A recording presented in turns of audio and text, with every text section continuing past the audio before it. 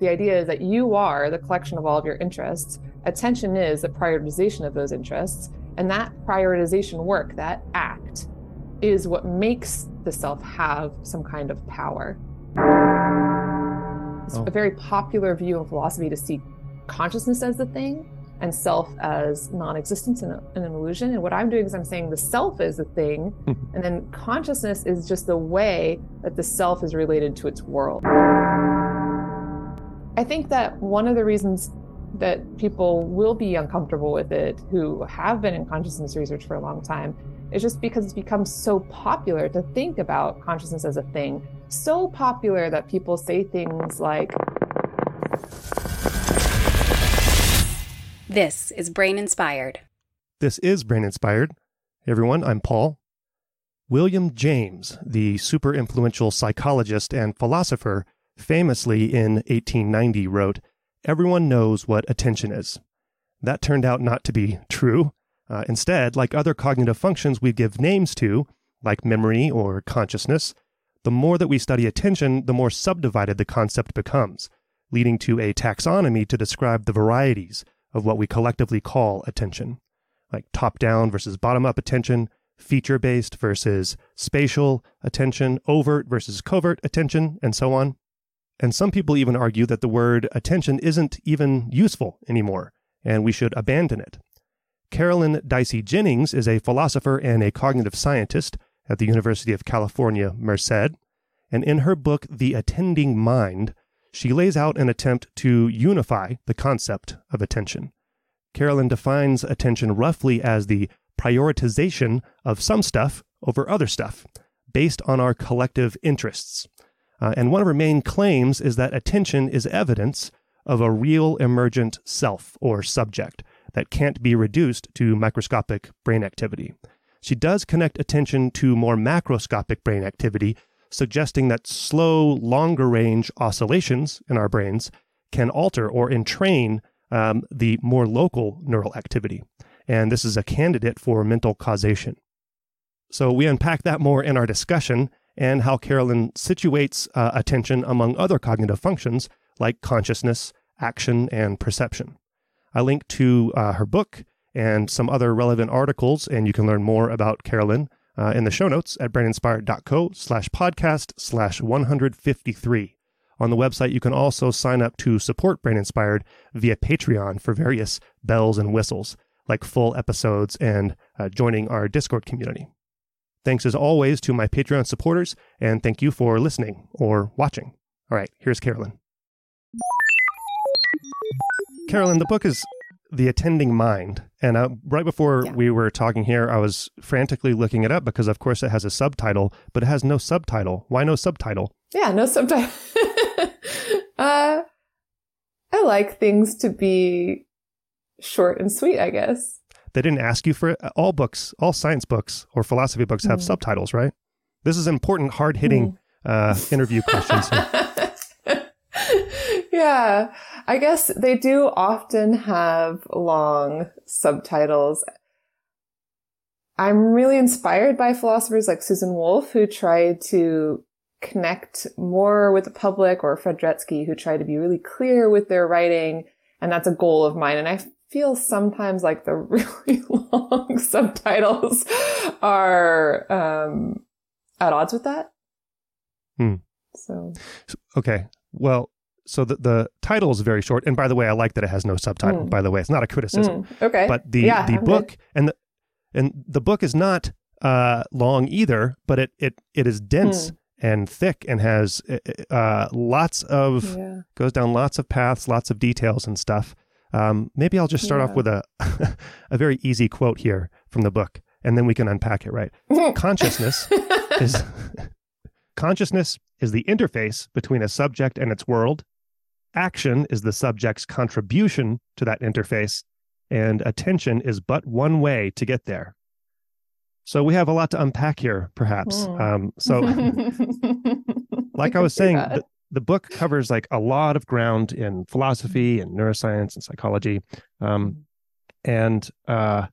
there's no way that we're going to get to all of the topics discussed in the book. And this book was 2 years old now, so it's probably old hat for you. And it was based on over a decade of your previous works and thinking. Yeah. Maybe we can start with, we're going to have to unpack the ideas in the book, many of them, but maybe what I want to start with is just asking you what you feel most sure about in your work. And I don't know how your mind has developed and changed since publishing this work in terms of the ideas that we'll get to. But what do you feel most sure about in the book? I feel the most sure about the existence of the self, which Ooh. is, I would say, the strongest claim of the book as well. So that, that's probably where that there is something responsible for attention that it could be seen as one possible solution to the problem of free will, for example, or the problem of agency. I feel confident about that. And in keeping with that, I feel pretty confident about the rejection of a reductionist perspective of the universe, that all causation occurs at one level, that all science occurs at one level, and that we should think of science as ultimately coming back to one level, whatever that is. Yeah. I feel confident about that it's actually really useful to think in terms of multiple levels, and that agency is one of the cases where you can really see that. So that's where I feel confident. I would say places where a part of the book that I feel less confident about and I haven't continued to work on would be the stuff about legal theory all the way at the end, which kind of makes sense because it sort of starts with the stuff that I'm the most excited about in the book and kind of ends with the stuff that I feel the least confident about, but it's, sort of going out into a new direction that I may continue later. Mm-hmm. But there are also things that I just didn't complete in the book. And so in a way, I feel less confident about those things too, but I'm hoping to complete them eventually. And those are things like, where is the boundary between self and world? How would you quantify that? How would you, and in a way, without knowing where that boundary is, you don't really know exactly what the self is. So knowing the limits of the self, I don't feel fully confident about. That there is one I feel confident about, but not where exactly it ends. And then also connected with that, the details of the view on consciousness, I'm still working out. So that's something that I'm actually working on this year, is writing up my view of consciousness, which I didn't complete in the book. Yeah. Well, yeah. You, I think you even mentioned in the book that it was at the time sort of an incomplete beginning of your conception. So you see consciousness as the interface between the subject or self and the world. Maybe, I guess we should back up and talk about your conception of the self then. And you use terms like agency just now. So I have, and I want to ask also about, well, let's start with the conception of the self that you lay out in the book. And you say that attention or top-down attention is evidence for an emergent self. And of course, I want to get into the neuroscience of it all as well. But maybe you could hash out just a little bit more what you mean by the self, if you're so confident about it. You're taking me to task. Yes. All right. So I see the self as a collection of interests. I see an interest as a tendency to seek out and respond to stimuli in a certain way. This is a kind of like psychological definition. So it's a psychology directed definition.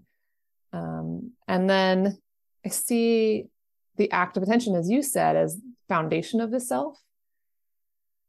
So when that collection of interests, so saying that the self is a collection of interests, in philosophy, we have this idea that existence is very closely connected with causation. So if you are something that exists, you ought to have some sort of causal power. Okay. Everything in philosophy is controversial. So of course that too is some controversy, but most people feel comfortable with that if something exists, then it has some form of causal power. So when I say that the self is a collection of interests, if it's going to be something that you can mark out as existing in the world, then you want that collection of interests to have some sort of causal power to do something, not just be descriptive. Like, yes, you can draw a circle around any number of things, but if it's going to really be something we're going to talk about and do science about, it should do something beyond just that description. So what that is, I think, is attention. So that collection of interests has causal power over its individual interests. So you could think of this instead of in terms of causal power, you could think of it in terms of constraint. So one of the things I do in the book is I talk about the difference between what one philosopher calls macretic determination and causal power. I still think that the self has causal power, but you might think of that relationship of the self over its interests as just in terms of constraint. So it's basically constraining which interests get to make it up. And that happens in attention. So attention is like the prioritization of those interests. Your interest in podcasts, your interest in a hot cup of tea, that your attention is basically ranking those things. And so right now you may have a hot cup of tea in front of you and you have my voice as well. And your attention has both of those things available to it. And it's kind of prioritizing one over the other. And it may shift those priorities over time. But the idea is that you are the collection of all of your interests. Attention is the prioritization of those interests. And that prioritization work, that act, is what makes the self have some kind of power. And it begins with that constraining of its own interests. So by ranking them, it's allowing some to gain dominance. But then that prioritization work allows for, I think, causal power of the self over its world. So that's where the actual causal power, not mere kind of constraining power, comes in. I don't know if that was too much information. No, I mean, that was just enough. Yeah, we can go down. Yeah. I mean, there's just so many different roads that we can go down. But but you sort of redefine. Okay, so I'm like preparing a lesson or two in my the course that I offer on attention. Okay. And reading your book already, I was overwhelmed with concepts of attention, different types of attention, top down, bottom up, feature based, visual, and then I come across your book and you define attention at the whole organism level, right, as this set of interests. And I think, oh man, now I know, it's another way to conceive of attention. So how much of your work hinges on reconceptualizing attention, and are people dissatisfied with the idea that you're trying to sort of reconceptualize attention as this collection of interests? That's a good question. So as you know, because you've looked into attention, even the idea that attention is something is controversial in the sciences. Right. So since the 80s, Alan Allport said, like, let's stop using this nonsense term. There's so many things that people are calling attention. I think some of that is true. So one of a kind of glossy historical view is that one of the results of behaviorism, of course, is that psychology wasn't allowed to talk about consciousness for a long time. Even after the cognitive revolution, it wasn't popular to talk about consciousness. So then attention starts, or attention. Yeah. So, but attention came back with the cognitive revolution and consciousness didn't. So I think attention ended up kind of filling in a lot of roles. And it seemed like attention was kind of behind everything. And now, of course, people can talk about consciousness again in sciences. And it seems like now people are putting attention a little bit more in its place. But I think that the reaction against attention has been too strong as well. And that has happened both in the sciences, starting with Allport, and in philosophy. So in philosophy too, there are people who claim that there's no such thing as attention, that there's no unifying thing that is attention. Some people have tried to provide a unifying account. I'm one of the people who is trying to do that. So what I see myself as doing is trying to provide an account of what attention is in a unified sense. And I still think that there are many different types of attention. There may be some things we don't get to call attention anymore once we've accepted this unifying account, but it's not supposed to it's not supposed to be redefining it in the sense of adding another form of attention or shifting the narrative on attention. It's supposed to be taking what we already believe about attention and giving like a how possible account of that. So instead of, for example, Wayne Wu says that his unifying account of attention is that it's necessary for action. So attention is a thing that provides for action. So it's for action, whereas for me, it's by the subject. So while Wayne Wu is probably my favorite alternative account, I think that it's not necessary to have bodily action, which is the one that I think he's going to have to be stuck with in his account. I don't think that it's necessary that attention is always for that. So I think that a deeper understanding of attention would be that it's by this subject. And the problem is, of course, Wayne Wu doesn't want to accept the existence of the subject, and most people don't. So I think that's one reason why that has to be something that I'm confident in, because it's the key to my account of attention. Yeah. So I have in my notes here, one way to think of your account of attention is like attention with a capital A. And then, because from my background, I've studied a lot of like lower level neural mechanisms that are supposed to account for different types of attention. And I thought, are those all lowercase a types of attention? And your account of attention is like the attention related to the self. Is that the grandmother of them all or grandfather of them all kinds of attention? Is that the way that you think of it? Or I want to get into the neural mechanisms that you propose underlying your account of attention here also. Yeah. So I think one way of seeing that I'm trying to do a unifying account is that the self is related to attention in some way. That's true, that is the core of my account. But I allow for a pretty weak version of that.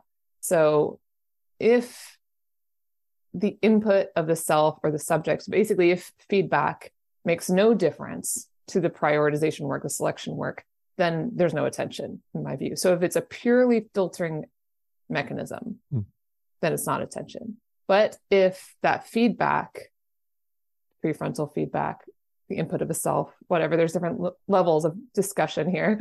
But if that feedback makes a difference to the resulting prioritization, then attention is involved. So I also have a unifying account of bottom-up and top-down attention. That doesn't mean that they don't have different effects. That is that I see the two as input to a common system. So bottom-up attention famously is this, you have this very salient thing in your environment, and that grabs your attention. And then the question is that can that be purely passive? If it could be purely passive, then it wouldn't count as attention in my view. But my idea is that even bottom-up attention is still being weighed against the interests of the subject. And there is some evidence for that. I'm sure you're thinking of a lot of the different papers out there in your head about this controversy. But that's another thing that I'm arguing, is that attention can actually go pretty far down, where it just can't go all the way down to, some people want to say anytime there's any neural preference, it's attention. And I am disputing that. So the fact that in the fovea, that some of the cells in the fovea have a preference for certain wavelengths and others have a preference for other wavelength, that's not attention in my view. So mere filtering won't count. But a lot of other things would count.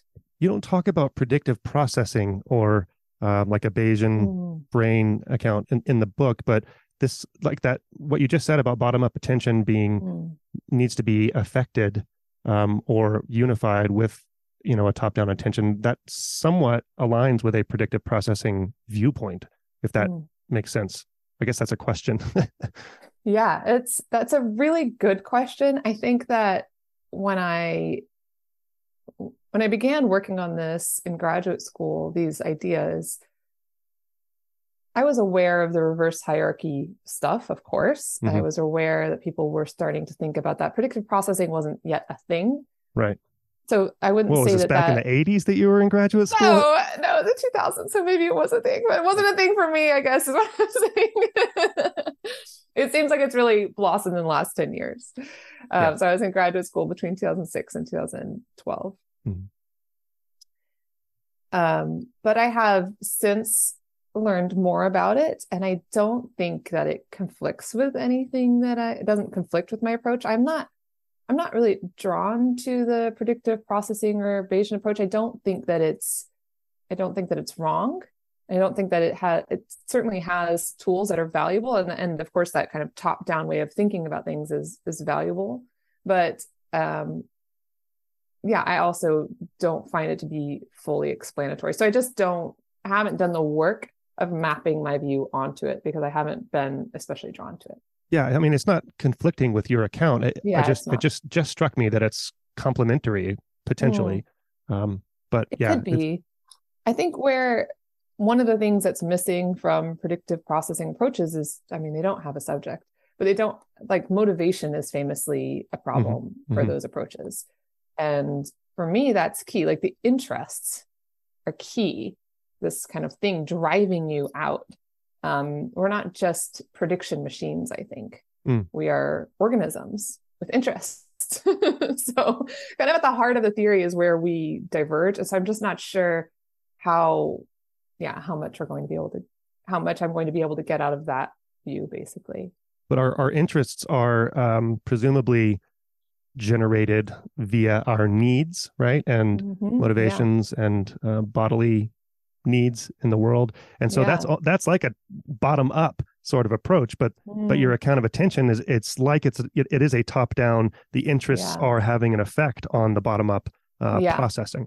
That's right. Yeah. So the interests themselves you could see as kind of bottom up. There's different types of bottom, I guess. Yeah. There's there's two ways in which the subject could be differentiated from non-subject, and one is world versus subject, so stimuli versus interests. So some things in the brain are going to be categorized as interests, some things as stimuli, but there's also interests that are the subjects and interests that are not the subjects.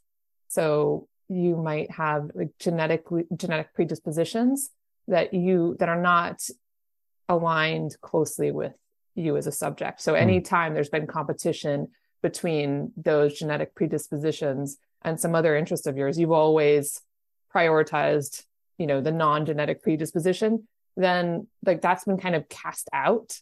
And that's not as non-subject as the stimuli are non-subject.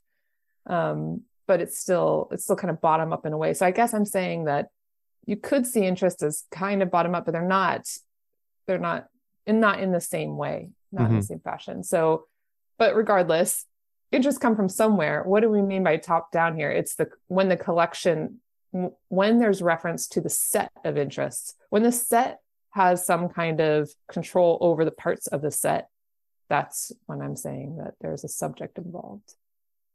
So let's go ahead and talk about consciousness before we get into like neural mechanisms of your account.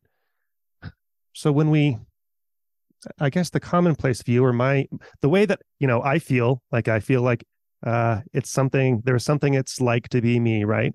And presumably that's the consciousness. But you separate, and my identity I equate with that sense of being. I was going to say self, but my subjective experience, right? But on your account, the self, myself, is separate from my consciousness. And so, which I'm becoming more comfortable with as I, read more of your work and think about it more, because there's all sorts of things that we do unconsciously, of course. But help me be more relaxed about my identity, because I think of my identity as my consciousness, my subjective experience. But you're saying my identity is something completely separate. So can we talk about the difference between consciousness and attention and self? Yeah. So one of the key things to see how my view is really different from the contemporary thrust about self and consciousness is my methodology. So many of the people who want to reject the existence of a self, they seem to think that you have to be limited to phenomenological evidence from experience. So they say things like, when you do LSD, you don't have an experience of self, so there's no self. Or when you meditate, you don't have an experience of self, so there's no self. Or it's possible to trick somebody into thinking that they did something, but they didn't. So there's no self. But it's always from within experience. And so if it's possible for you to not have the self in experience, then there must not really be a self. It must be an illusion or a hallucination or whatever. My methodology is different. I follow this idea of Owen Flanagan, for example. He calls it the natural method, where you see experience as important evidence. It's not something that we should be discarding as scientists. Experience is a source of evidence about what's going on with somebody's mind. But behavior is also important evidence, and neuroscience is also important evidence, like physiological evidence is also important evidence. And experience does not trump the other two. So when you're trying to figure out what's going on with the mind, you have to triangulate between the three, because all three can kind of get it wrong in different ways. And so the subject I see as existing apart from experience. It's a thing in the world, just like a chair or a tree is a thing in the world. I think the subject's something in the world. When you say subject, you equate that with self, right? That is there. Yeah, okay. That's right. Yeah. I mean, I usually use subject just to try, because like you say, there are many different ideas of what the self is. I see subject as the heart of all of those. And I see attention as at the heart of the subject. So okay. I do think it's going to come back to the subject, what the self is, but I'm trying to avoid this conflation with something like identity. Right. Which I think is layered on top of the subject. So your history is layered on top of this power you have over your mind. I think you wouldn't have identity if you didn't have the power over your mind, but obviously your identity is more than that power. That's coming from years of that power being applied to different scenarios. And then also just the way you conceptualize that. So I'm not dealing with the conceptualization. I'm not dealing with the history. I'm looking for like, what is at the heart of what it means to be someone? And at the heart there, I think, is this power of attention, this power you have over your own mind to prioritize your interests. And where I see consciousness, and this is what I'm working on right now, this is what I'm writing up right now, maybe it would be easier. I call the interface view in the book now, and I also talk about it as a relation. I find relation might be an easier way of thinking about it. So I see consciousness as not a thing. I think it's been a very popular view in philosophy to see consciousness as the thing and self as non-existence and an illusion. And what I'm doing is I'm saying the self is a thing, and then consciousness is just the way that the self is related to its world. So it's the relation between the two. It's not a thing in itself that would invoke this philosophical problem. You don't want to have relations be things, because then you have to have another thing between that thing and the original. So if you have two things related, and then the relation is a third thing, they call this a third man problem, then the third thing has its relation to one of the two things. That relation would have to be a thing. And then the relation, so you kind of get this infinite. Ad infinitum. Yeah, exactly. So relations are not things. Relations are just relations. They're their own metaphysical status. And I think consciousness should be seen as a relation rather than a thing. Why am I so uncomfortable with thinking of my subjective experience as a relation instead of like my own, right? I want it to be my own. It is your own. So because it's a relation between the subject and the world, then it's necessarily subjective. It's related to the subject. It doesn't exist without the subject. So it still has all of the qualities of consciousness that we normally, I think actually this is a helpful way. I think bringing back the subject to philosophy is a helpful way of managing those problems of consciousness, because we don't really have a good way of inserting subjectivity, I think, without the subject. So you still get that. I think that one of the reasons that people will be uncomfortable with it who have been in consciousness research for a long time is just because it's become so popular to think about consciousness as a thing, so popular that people say things like that your experience is a hallucination. So that's like a Neil Seth's view. It's an informed hallucination. I think that there's something in your brain that is consciousness that you're related to, that's totally separate from the outside world, is so popular that I think it's hard to think of it a different way. But I'm basically like trying to remove that weird veil that we've created. I don't think that's a popular view outside of academia. I don't think that most people think that they're like in contact with some kind of stuff that's in between them and the world that is consciousness. I don't think that's a typical view. I think it's something that we've come to after hundreds of years of philosophy and science. For some reason, I think we've reified that relation into being a thing. Yeah. So you mentioned the brain. So let's go ahead and talk about the brain. And I mean, I know I'm jumping around here, but this is all related, of course. First of all, did you have this conception of attention and then go searching for a potential neural account of it? Or were you doing all of these things in parallel? And then, maybe just describe what you see as the neural basis or mechanism underlying your account of attention. Yeah, so the process question is a good one. I would say... Wait, I have a guess at this. Can I guess first? Because I know that you're a certified yoga instructor. My wife is also. My guess is that this all began as you were either meditating or in your yoga practice. Is that a? It is not a good guess. It is not a good guess. Come on, let's do stereotypical I really like cliche. that. I mean, I love that. I love the idea that I would be like so in touch with my mind.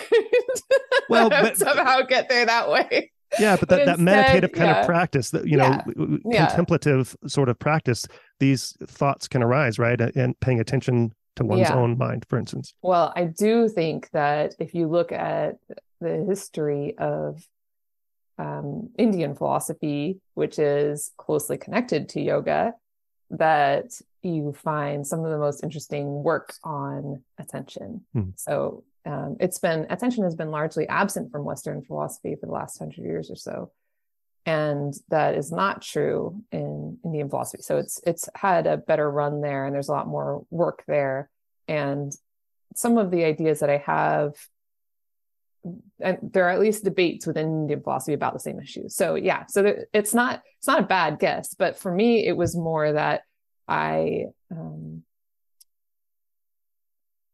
think that an especially personal and historical account is not really what would be the most entertaining to your listeners. But I guess I came to the view that there must be a self by looking at a lot of research on attention, basically. Okay. And I had meetings with some of my advisors. I remember in particular a meeting with Christoph Koch. So Christoph Koch is like this pretty prominent neuroscientist who's worked on consciousness. And I remember I was going on a different path with my dissertation. I had a meeting with him. I don't even remember what his critique was exactly, but he just asked a question about a move I was making in my dissertation at that time. And then it suddenly came to me that I was on the wrong path, and that the arguments that I was trying to make about perception weren't going to work because I needed this commitment to the self, basically. I needed there to be a subject.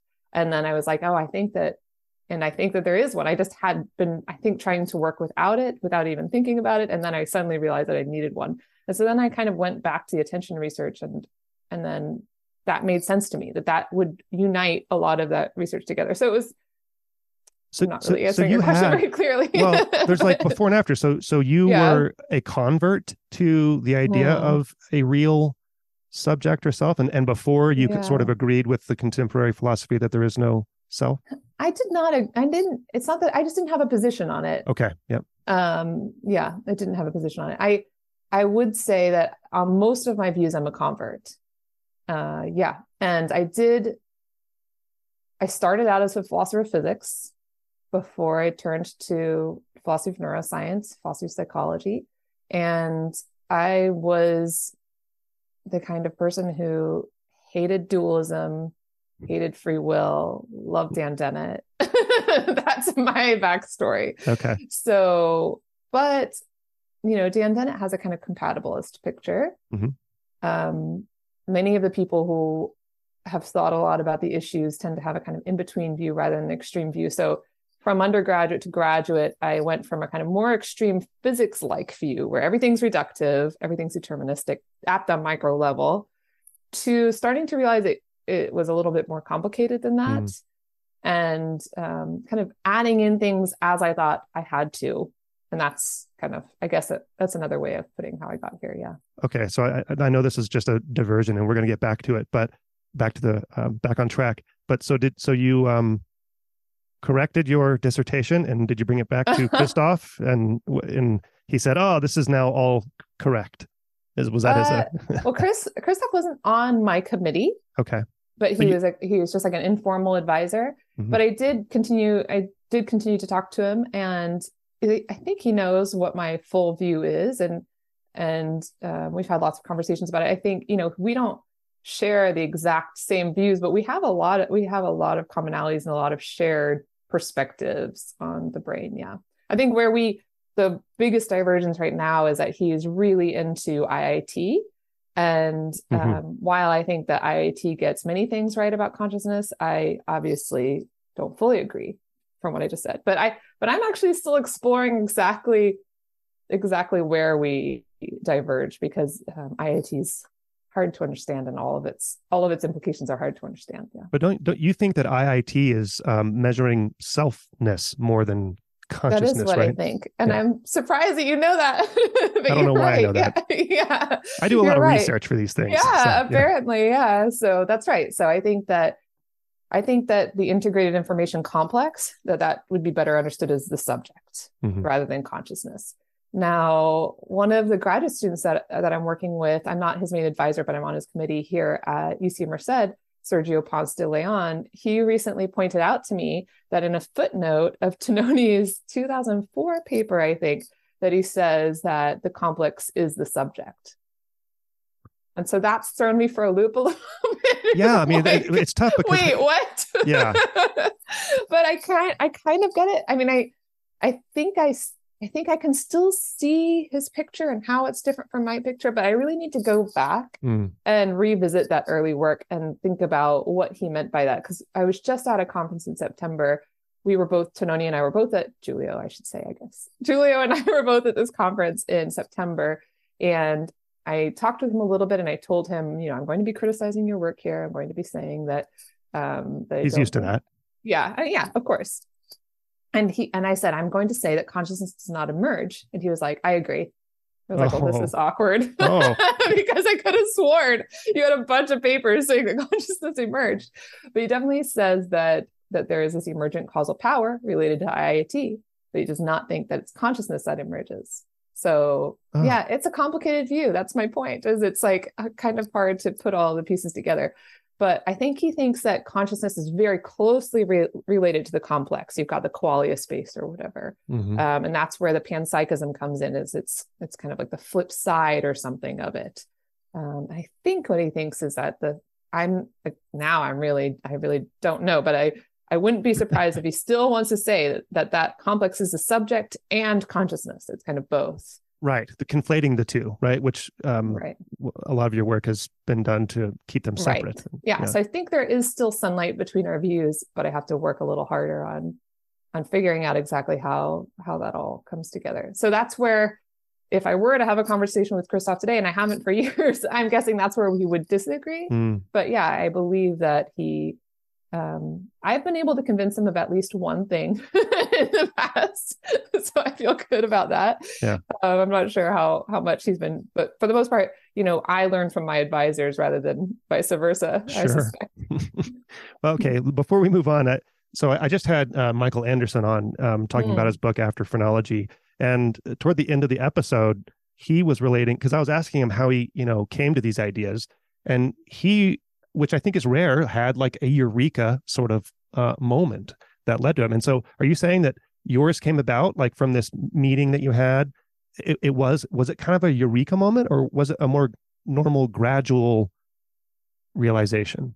I would say it's both. So I definitely had a eureka-like moment then. It's not like I knew what the full view would be. Right. I had an insight, but it took more time. And I remember having a similar meeting with my main advisor, Dan Dahlstrom, where I also realized, okay, I'm going to have to do something here. So it's kind of a feeling in the back of your head that something wasn't right, and you knew. Yes. Okay. Yeah, that's what I would say. Yeah, the Christoph meeting was like, okay, this doesn't work. And then like, I need something to fix this. There's a conflict here in the dissertation or a gap or something. And then later realizing, this is what makes sense of it all. I need to turn a little bit on this. It didn't end up changing a lot of the language. It just, in my assumptions, in my mind, it changed a lot. Yeah. But did it make everything else kind of come into alignment, like how all of the different pieces? But it seems like that would have occurred, right? So then you just had to go figure out, just essentially describe in words how they're aligned, right? Yeah. Okay. And I'm still kind of doing that. I kind of have a master view of the mind, but it's not like every single piece is worked out. Like I was saying, that the line between the subject and the world, I don't know exactly where that is, that boundary. So it's not like I've worked everything out, but that piece was really helpful for seeing more of how the view would work out. Yeah. Okay, so the neural mechanism of your account of attention depends on, leans on oscillations and the scale-free dynamics of brain activity. Yeah. So maybe you can you just describe what those oscillations are and why they're important? And then I'll ask you. Well, go ahead first, and then I'll ask you follow-ups. Okay. I don't want to throw like 7 questions at you at once, which is I often do. So yeah.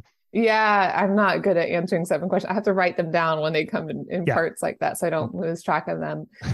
But the simple view of what like an oscillation is that it's just brain firing at a longer temporal duration or a larger spatial scale. Mm-hmm. So, neurons passing an action potential from one to another, that if you zoom in, then you just call that like neural firing. If you zoom out, you add up that neural firing over time and over space, then it might look like an oscillation. It might look like that sometimes there's more of that neural firing at one moment, and the next moment there's less of the neural firing, and then you get a wave. So you get a peak and a trough. So the oscillations are just neural firing over time. That's not all that they are in my view, because if that's all that they were, then we would be at a mere descriptive account of neural firing at a different scale. And I don't think that this is another place where I can't remember if I said this is one of the places that I have less confidence about, but one of the places I have less confidence about is what exact physiological mechanism would account for these like oscillation, like the fact that there's some modulatory effects from the oscillations over the firing. So that's something that a number of neuroscientists have started to assert. Earl Miller, there's a lot of back and forth on Twitter when I used to be on Twitter between Earl Miller and other neuroscientists about this. So it's becoming, it's a new view that's out there in neuroscience that the oscillations have modulatory power over neural firing. Mm-hmm. They're responsible for local field potentials. They're responsible for haptic coupling. That's something that I see as helping my view of attention. But what the exact physiological basis of that could be, I'm not sure. And I think a helpful way of seeing this point is, I love this example that you can find these videos online of, what are those called? The things that help keep time.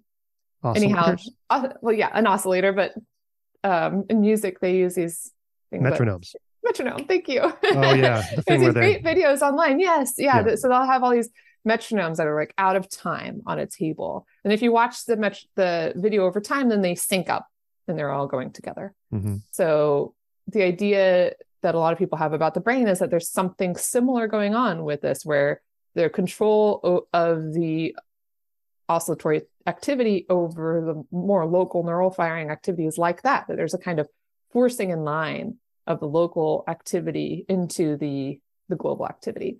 But that only works with metronomes because they're sitting on a table. Right. So the vibrations of the metronomes is being like gathered in the table and then kind of communicated to the other metronomes.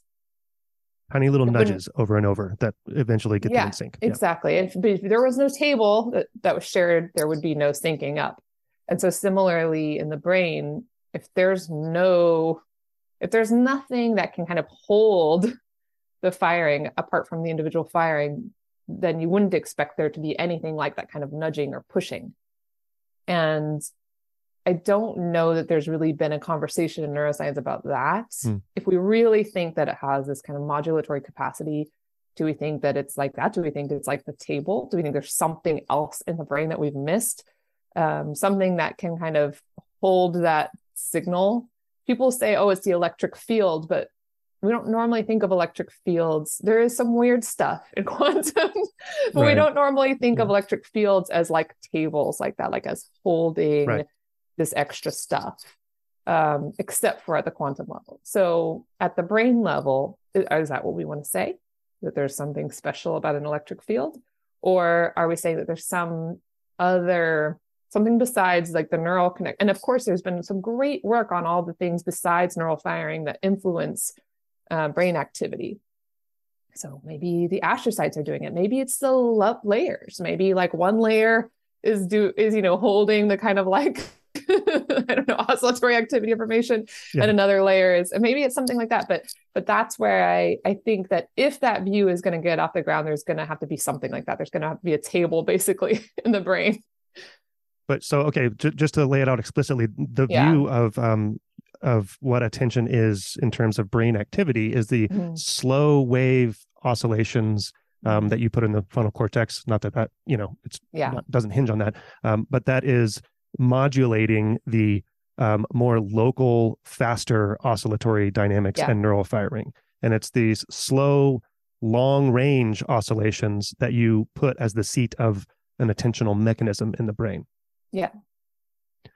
So so how much of your account depends on that, right? If it turns out that slow wave oscillations don't have the necessary modulatory properties, then do you just go searching for a different mechanism? Or, where is this on your confidence scale, for instance, and how important is it to your account? I guess I would say I'm not sure about it. So I think it's possible to work out.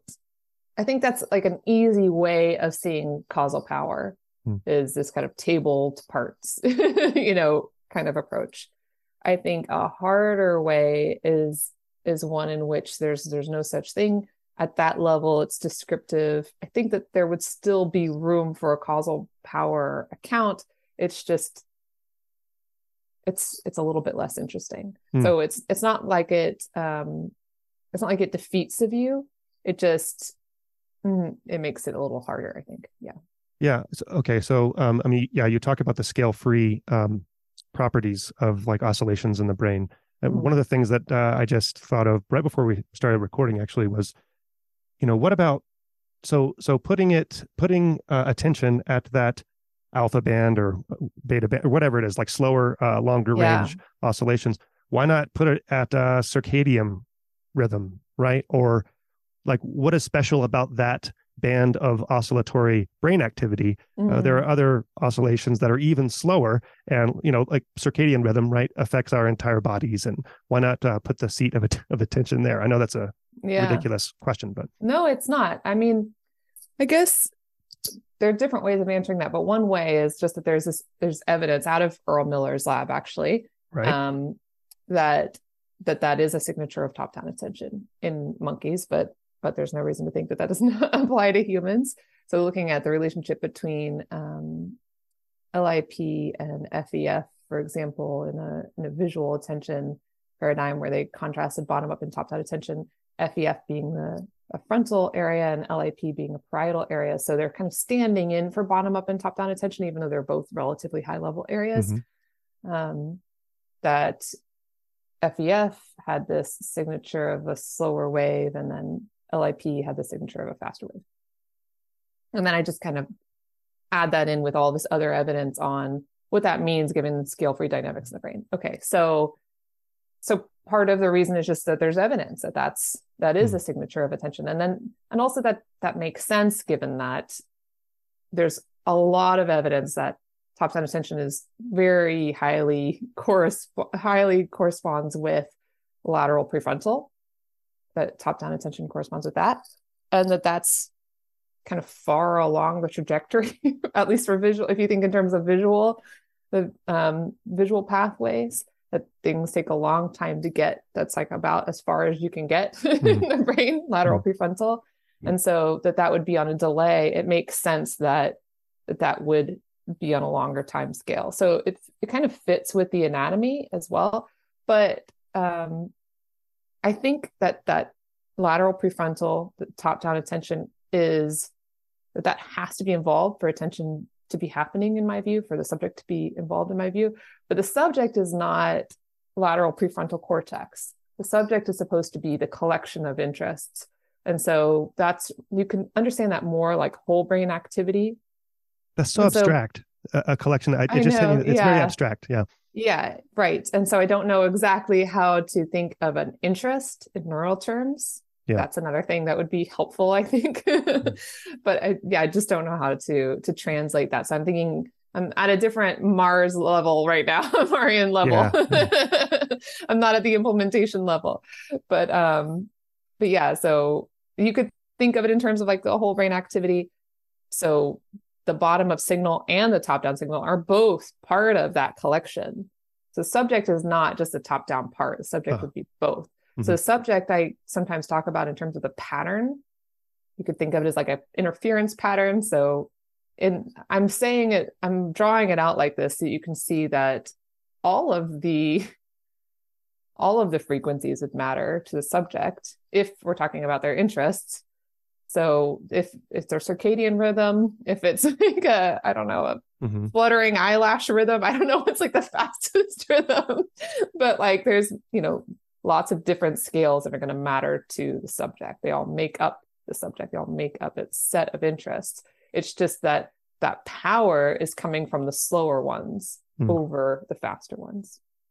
So you're starting a neuroscience lab and you want to decouple oscillations from spiking activity because you don't have oscillations, at least the kind that we're interested in, without patterns of spiking activity. And then the oscillations themselves are presumably affecting the spiking activity. And so like these mutual, like the table affects the oscillator, the metronomes actually affect the table as well.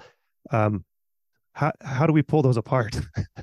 Yeah, that's a really good question. So there was a great Luis Pessoa, who is at Maryland, just had a salon. He calls it Neuroscience and Philosophy Salon, where he hosted Earl Miller, Leslie Kay, some other neuroscientists. And this is exactly what they were disputing, whether it was possible to have a neuroscientific experiment that could tease these things apart. So people are working on it. They're thinking about it.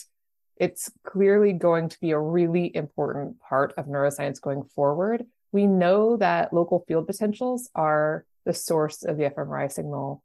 They are likely very closely related to EEG. So the ways that we've been measuring the brain seem like they have to do with local field potentials. What are they?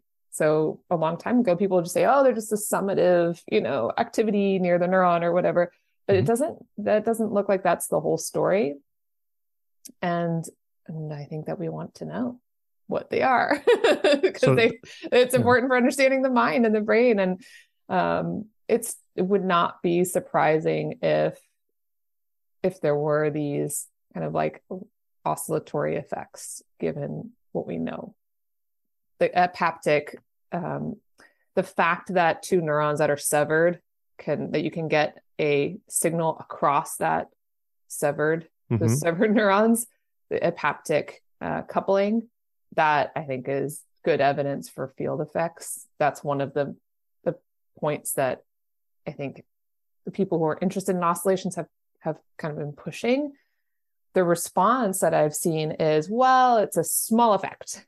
But even a small effect, I mean, we know attention, we don't have a lot of power over our minds. We have a little bit of power over our minds. Is that right? Yeah. Yeah. And then we leverage that with lots of other things. But so even a small effect would be, would be a big deal. So I think that we should all be really interested in why that's the case, why there is that haptic coupling. What is the LFP? And hopefully the community, when, as it becomes obsessed with these things, will find an answer as it has to other neuroscientific mysteries in the past. But if I don't have oscillations, so I was going to say, if I don't have oscillations, that means I don't have a self, but you'll correct me and say that the self is not the oscillations, the self is the collection of interests. But if I don't have oscillations, am I not able to, how does that relate? If my oscillations go away, but my spiking activity is still there, am I missing a self?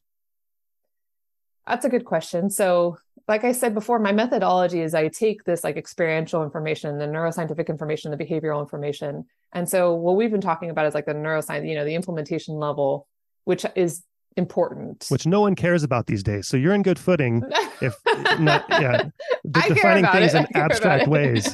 No one cares about implement. Yeah. But I mean, experience also matters. So I've been trying to put forward like what you could take to be a how possible account of the subject. But I do think that evidence of the subject is not limited to evidence from neuroscience. So this is what I take to be the most promising place for the subject in the brain. It's going to be, if there is nothing like that, if it really is just a mere description, oscillations are mere descriptions of epiphenomena or something. Yeah, exactly. Then I think it's going to be harder to find something like a subject. I'm not saying that I wouldn't be able to do it, but it would look a little bit more like epicycling. Like I'm just kind of making things up. Whereas what I take myself to have been doing is kind of gathering evidence from different domains and trying to make sense of that different evidence. And I think our experiential evidence points to a subject. I think that when we look at other beings, we see subjects. So we see when someone did something accidentally or intentionally, we can kind of see that in their behavior. We can see it in ourselves experientially. And I think there looks like there's a brain signature as well that might make sense of that. So if I lose one, that doesn't mean that it doesn't make sense anymore, but it doesn't help either. Yeah. I was also thinking about how far down or back the evolutionary tree to ascribe selves. Do organisms without brains not have selves? Is a brain necessary for self? Easy questions, right? Yeah. So I've been giving a brain-based account of self. That is certainly where I have been leaning, but I need to work a little bit more on the mechanisms, like what exactly a self is, like a kind of mechanistic account of what the subject is. I've worked on that a little bit, but it's not it still doesn't feel like a complete account, as you've kind of like, what is an interest? How exactly does an interest work? Yeah. Do plants have a set of interests, for instance? And right. So I think that if I could get to something like, and I've worked on this a little bit and I haven't found satisfactory tools for what I want to do, but what I would like to see is something like a network science version of the subject. And then it would be testable. Like, can social groups be subjects? Can ant colonies be subjects? Right now, I don't feel confident enough to say that that's not possible. Certainly, you see special kinds of activity in the brain that lend themselves to seeing, okay, there's a possibility here, or the kinds of things I would want the subject to do. But I have to be a lot more specific about what exactly that is in order to say whether or not that same thing is happening in the ant colony or in the social group. And I think that would be really valuable. My suspicion is that there's minimally some kind of like unity in those things. I don't know if it's the same kind of unity, but yeah. So subjecthood would potentially be multiply realizable. Possibly. What I think it's one of the things that I'm also not really sure about is whether So consciousness and the subject are closely related. Consciousness is the way that the subject is related to its world. My suspicion is that even if these other things come along with signatures of a subject in certain respects, that they're not going to have that self-world boundary. So that's another thing where I want to get like down to like a mechanistic picture to see why that wouldn't be the case. And I don't have a full account of that, but I'm really drawn to like Evan Thompson's work on autopoiesis, that there's this that one of the things that is interesting in biology is this self-defining nature of the cell all the way up to the organism. And so I suspect that is playing a key role in what is generating the self-world boundary and generating then that relation with the world. And I suspect that wouldn't be there in the ant colony or in the social group, but I'm not sure. So yeah. You have one line in your book that mentions artificial intelligence. And I don't remember.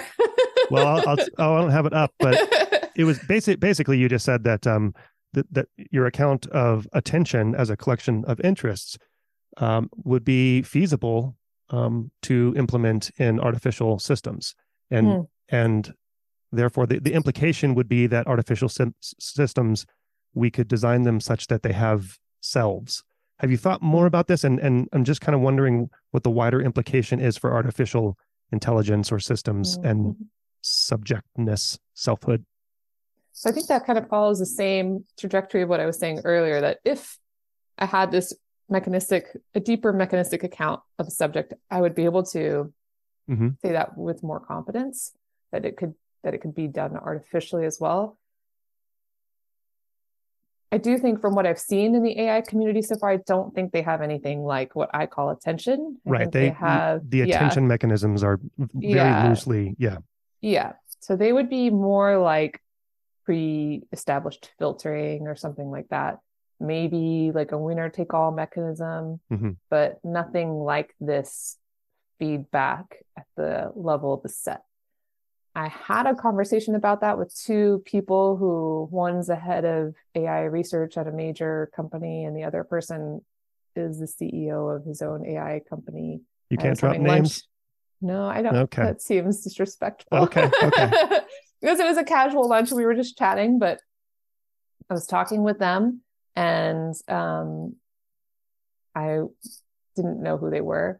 And so I was like, I think AI needs attention like this. And they were like, well, we're working on that actually. So that makes me think that maybe it's possible. At least people are aware that's going to be an important part of artificial intelligence. That would be my guess, is that would push it forward, is to have a mechanism like that.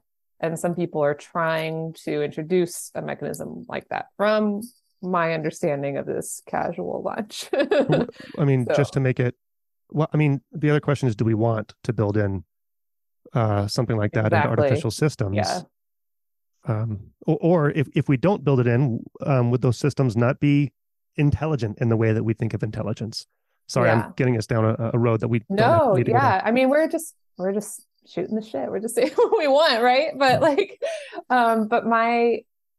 what I was saying earlier about if I were forced to kind of go down one path or another, like choose a road, then I would say that the biology is important for consciousness, and that intelligence and consciousness are not the same thing. That I think you can get general intelligence without consciousness. And I think that for that, you're going to need something like attention. That's my kind of guess view, but that consciousness depends on this kind of autopoiesis stuff, this something special about what cells do in organizing themselves, that even if you have attention, don't know that you're going to get consciousness out of it, which is, for me, that's hopeful, because I don't really want us to be creating a bunch of artificial consciousnesses. But there are ethical questions and legal questions, all kinds of questions, even about general intelligence. If we're able to create artificial general intelligence, there are risks associated with that, but there are extra risks if they're conscious. Or if they have selves, which is a separate issue, right? Right. Yeah. Yeah. Right. Yeah.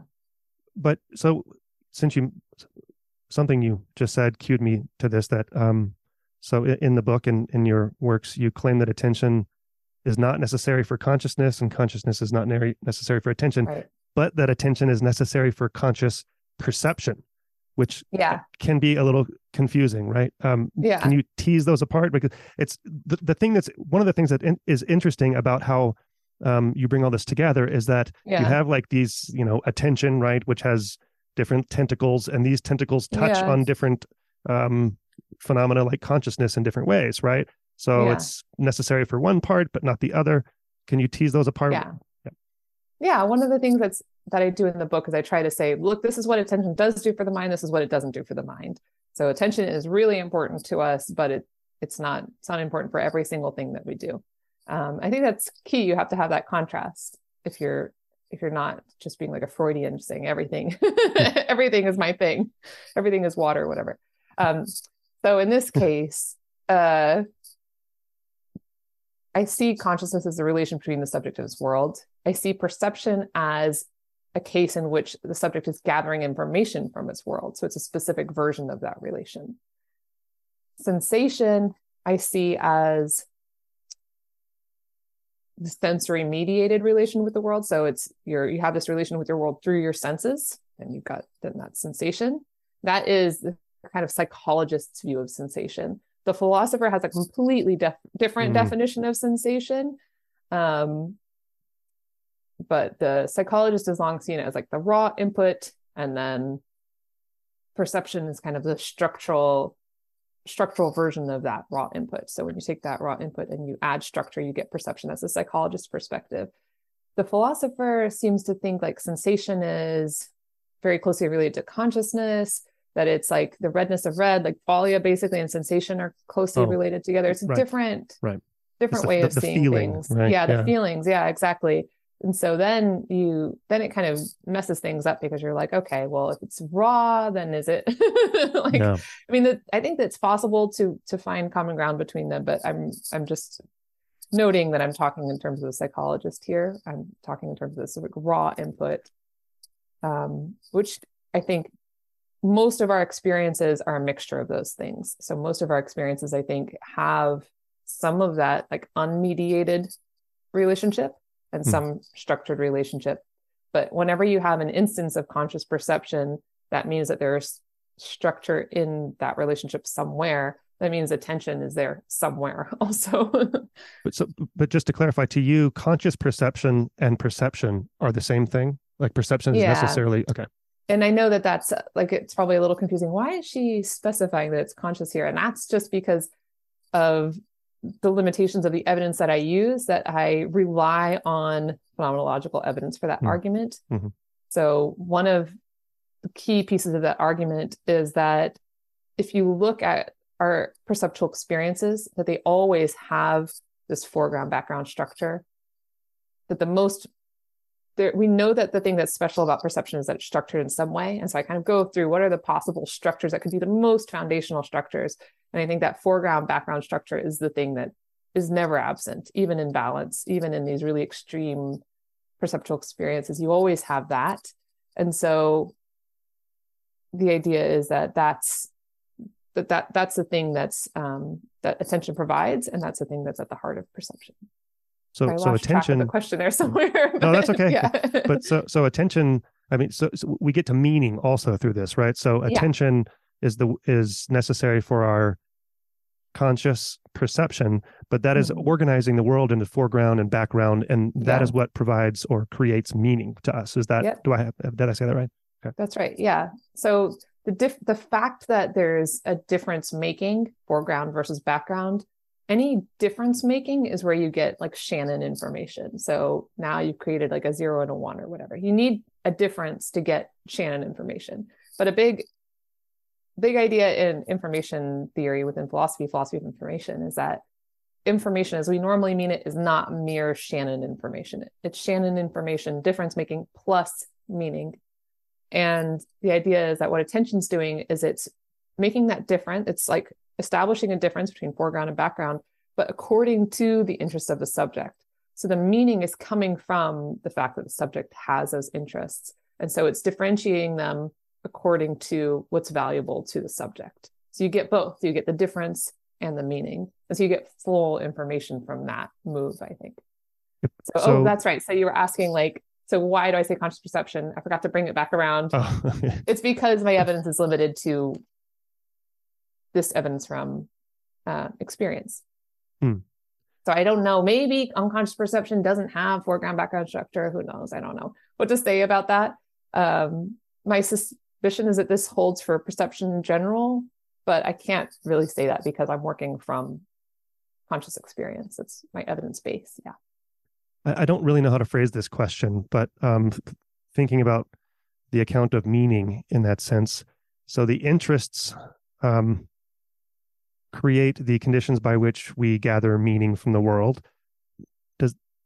Don't we have to have the meaning already if we're searching for that meaning? Is this a chicken and egg problem?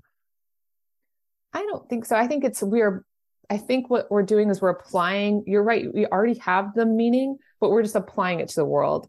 So we're like, okay, what is the meaning of that tree to me? By applying your meaning, your interests to the tree, that's where you're giving it. You're not like giving it meaning, but you're connecting it to your meaning. Okay. If that makes sense. Mm-hmm. So we talked about attention being necessary for conscious perception, but you use the example of what you call conscious entrainment, I think is the phrase. Yeah. As evidence that attention is not necessary for consciousness in general. Right. So what is conscious entrainment? And I'm wondering if you have continued to think about that or other examples. So conscious entrainment is probably the easiest way to understand it would be to connect it with Csikszentmihalyi's concept of flow experience. Mm-hmm. So in flow, as Csikszentmihalyi wrote, for many years about flow is a case where you're an expert in something, you've become very skilled in some kind of activity. For me, this case was drawing.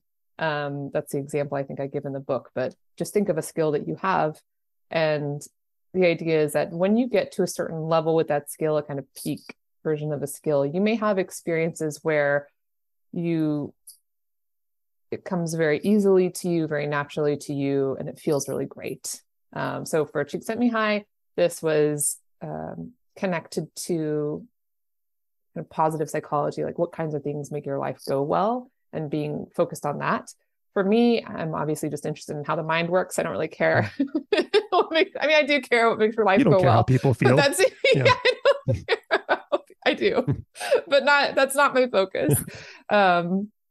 One of the things that really distinguishes, the reason I don't use flow psychology language, one of the reasons is for Csikszentmihalyi, he says that flow requires attention. And effort, right? So it has to be effortful, right? Yeah. So that's awkward because I'm arguing that these are experiences that are effortless and that don't require attention. And so I think that would throw people off if I started out by describing in flow psychology terms, because I'm not trying to make it about his work. I'm not trying to make it about flow psychology. But it just so happens that what I'm describing is very closely related. I think where the discrepancy comes about is that Csikszentmihalyi and many other people, I think, conflate focus with attention. So they think anytime you're focused, that you're necessarily attending. And I think that that's not necessarily the case. I think it's possible to be focused on something as a result of automatic filtering without having to have done any of that prioritization work of attention. So you don't have to apply your interests to the stimuli, I think, to be focused on something. So focus is a kind of like a result. It doesn't tell you the process that led to that result. And I think most of the time, we're focused on things because of our attention process. But in some cases, I think it's possible for us to be focused on things because of automatic processes that don't have anything to do with attention, that are the result of automatic filtering kind of stuff. And that's what I think is going on in these highly skilled cases, is that we have these very, very highly trained automatic processes. And sometimes I think even strategically, we enter into that automatic state on purpose. And we allow ourselves to be engaged with our world in this very fluid way that doesn't require that work of attention, that kind of processing and prioritizing work of attention. But your phenomenological experience, right? So let's go back to your example. You're drawing, you're not caring about how anyone else feels in the world. And but whether you strategically automated that experience of drawing, and you kind of realize, right, that you've been drawing effortlessly and somewhat automatically, right? Yeah. How do you know? And the argument is that attention was not required or being implemented during that. Yeah. How do you what if you were just not consciously aware of the effort and attention during that process? How do you know that attention is not working in the background outside of your awareness of it? It's an unfair question, I know. No. It is a fair question. So this goes back to that methodology the phenomenology is a key component, but one of the pieces of evidence from behavioral science that I felt is really helpful is the work on choking. So I'm very familiar with choking, by the way. Yeah. I still remember shooting free throws in a basketball game and just the awfulness of it. I missed them both. Yeah. Anyway. Choking. I have had an experience of choking while giving a talk before where I was mid-sentence and I was like, how does my mouth form words? And I was like, my God, what have I done? Not good. Not where you want to be. Yeah. So, I think I recovered, but I think I remember my mouth just was moving and saying nonsense for a couple minutes because I was trying to recover control over that. Yeah. But so choking, there are lots of accounts of choking. There's good evidence for all of the different accounts. So it's actually a really tricky case. But at least one of the things that I think that points to is that it's possible for prefrontal cortical activity, for attention to yourself, to disrupt certain kinds of behaviors. And I think that makes a lot of sense of these reports that you hear from highly skilled people that, it's a really common trope in athletic studies of athletes that they shouldn't pay too much attention to what they're doing. If they're highly skilled. If they're highly skilled. Yes, that's right. So while they're learning, it's a different story. But once they've gotten to a certain level of expertise, they're told, don't think about it, just do it, and I think that it's a fairly common phenomenon. A lot of people have felt this, that you can disrupt what you're doing by paying attention to it. You see that in the behavioral evidence, at least according to one story of choking. And I think if you combine those together, it seems like it's not just that there's automaticity processes and there's attention processes. It seems like there's competition between them.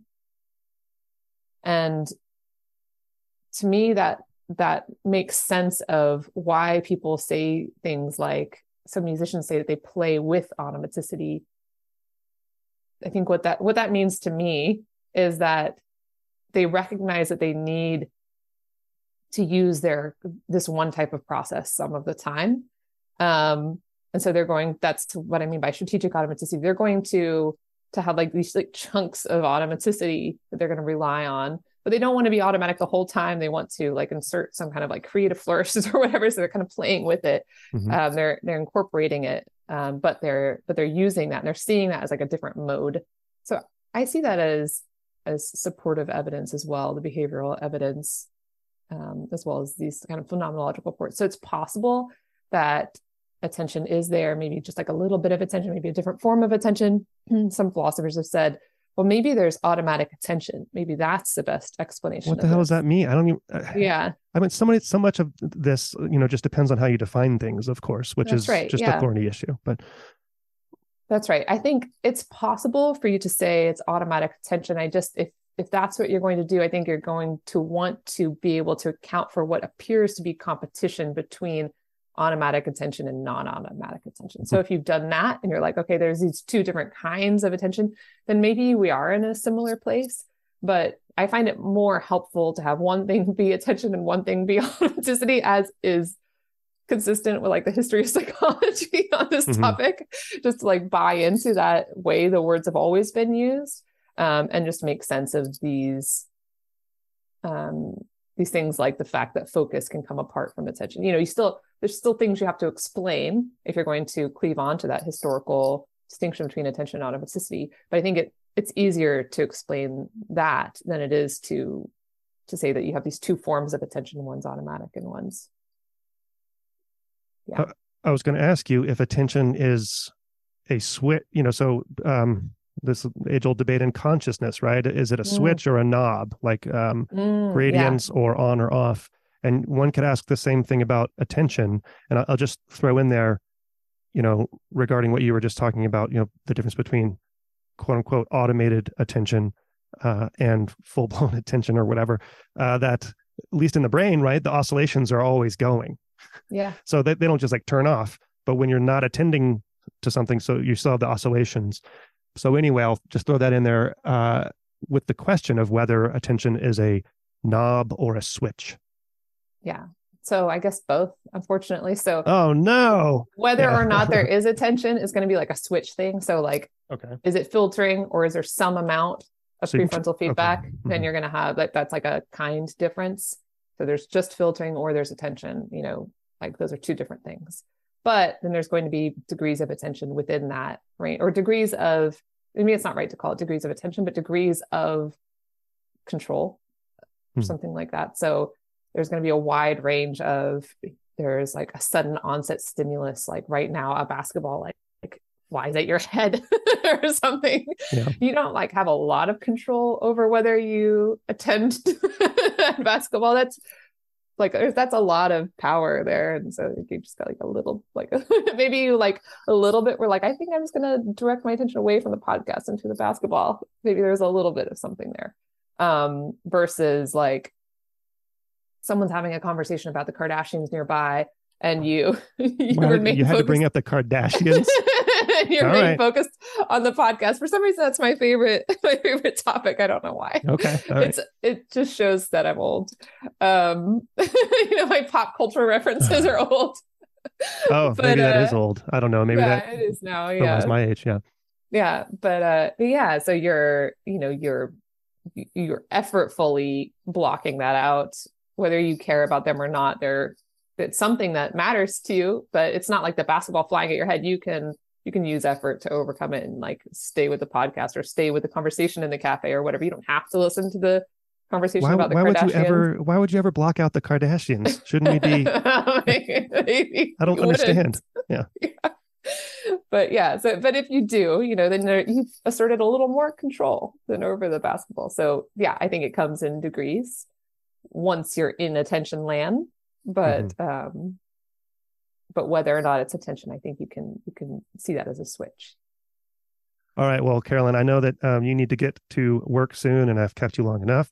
Sorry that I was all over the place. This happens all the time, but I really appreciate.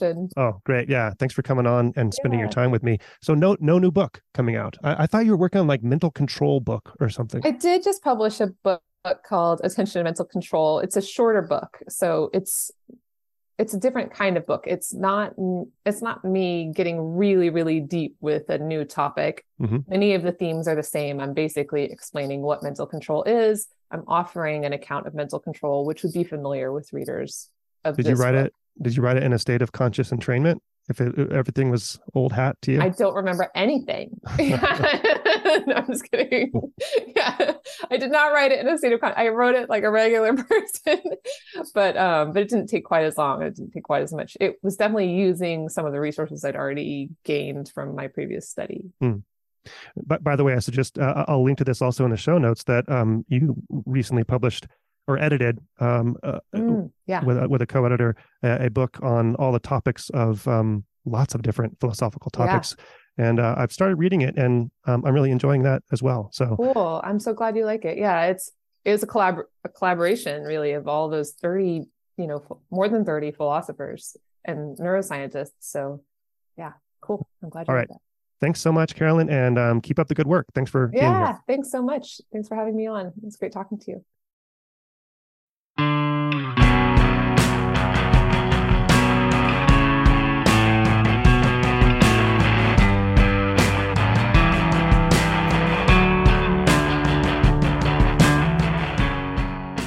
I alone produce Brain Inspired. If you value this podcast, consider supporting it through Patreon to access full versions of all the episodes and to join our Discord community. Or if you want to learn more about the intersection of neuroscience and AI, consider signing up for my online course, Neuro AI, The Quest to Explain Intelligence. Go to braininspired.co to learn more. To get in touch with me, email paul@braininspired.co. You're hearing music by The New Year. Find them at thenewyear.net. Thank you for your support. See you next time.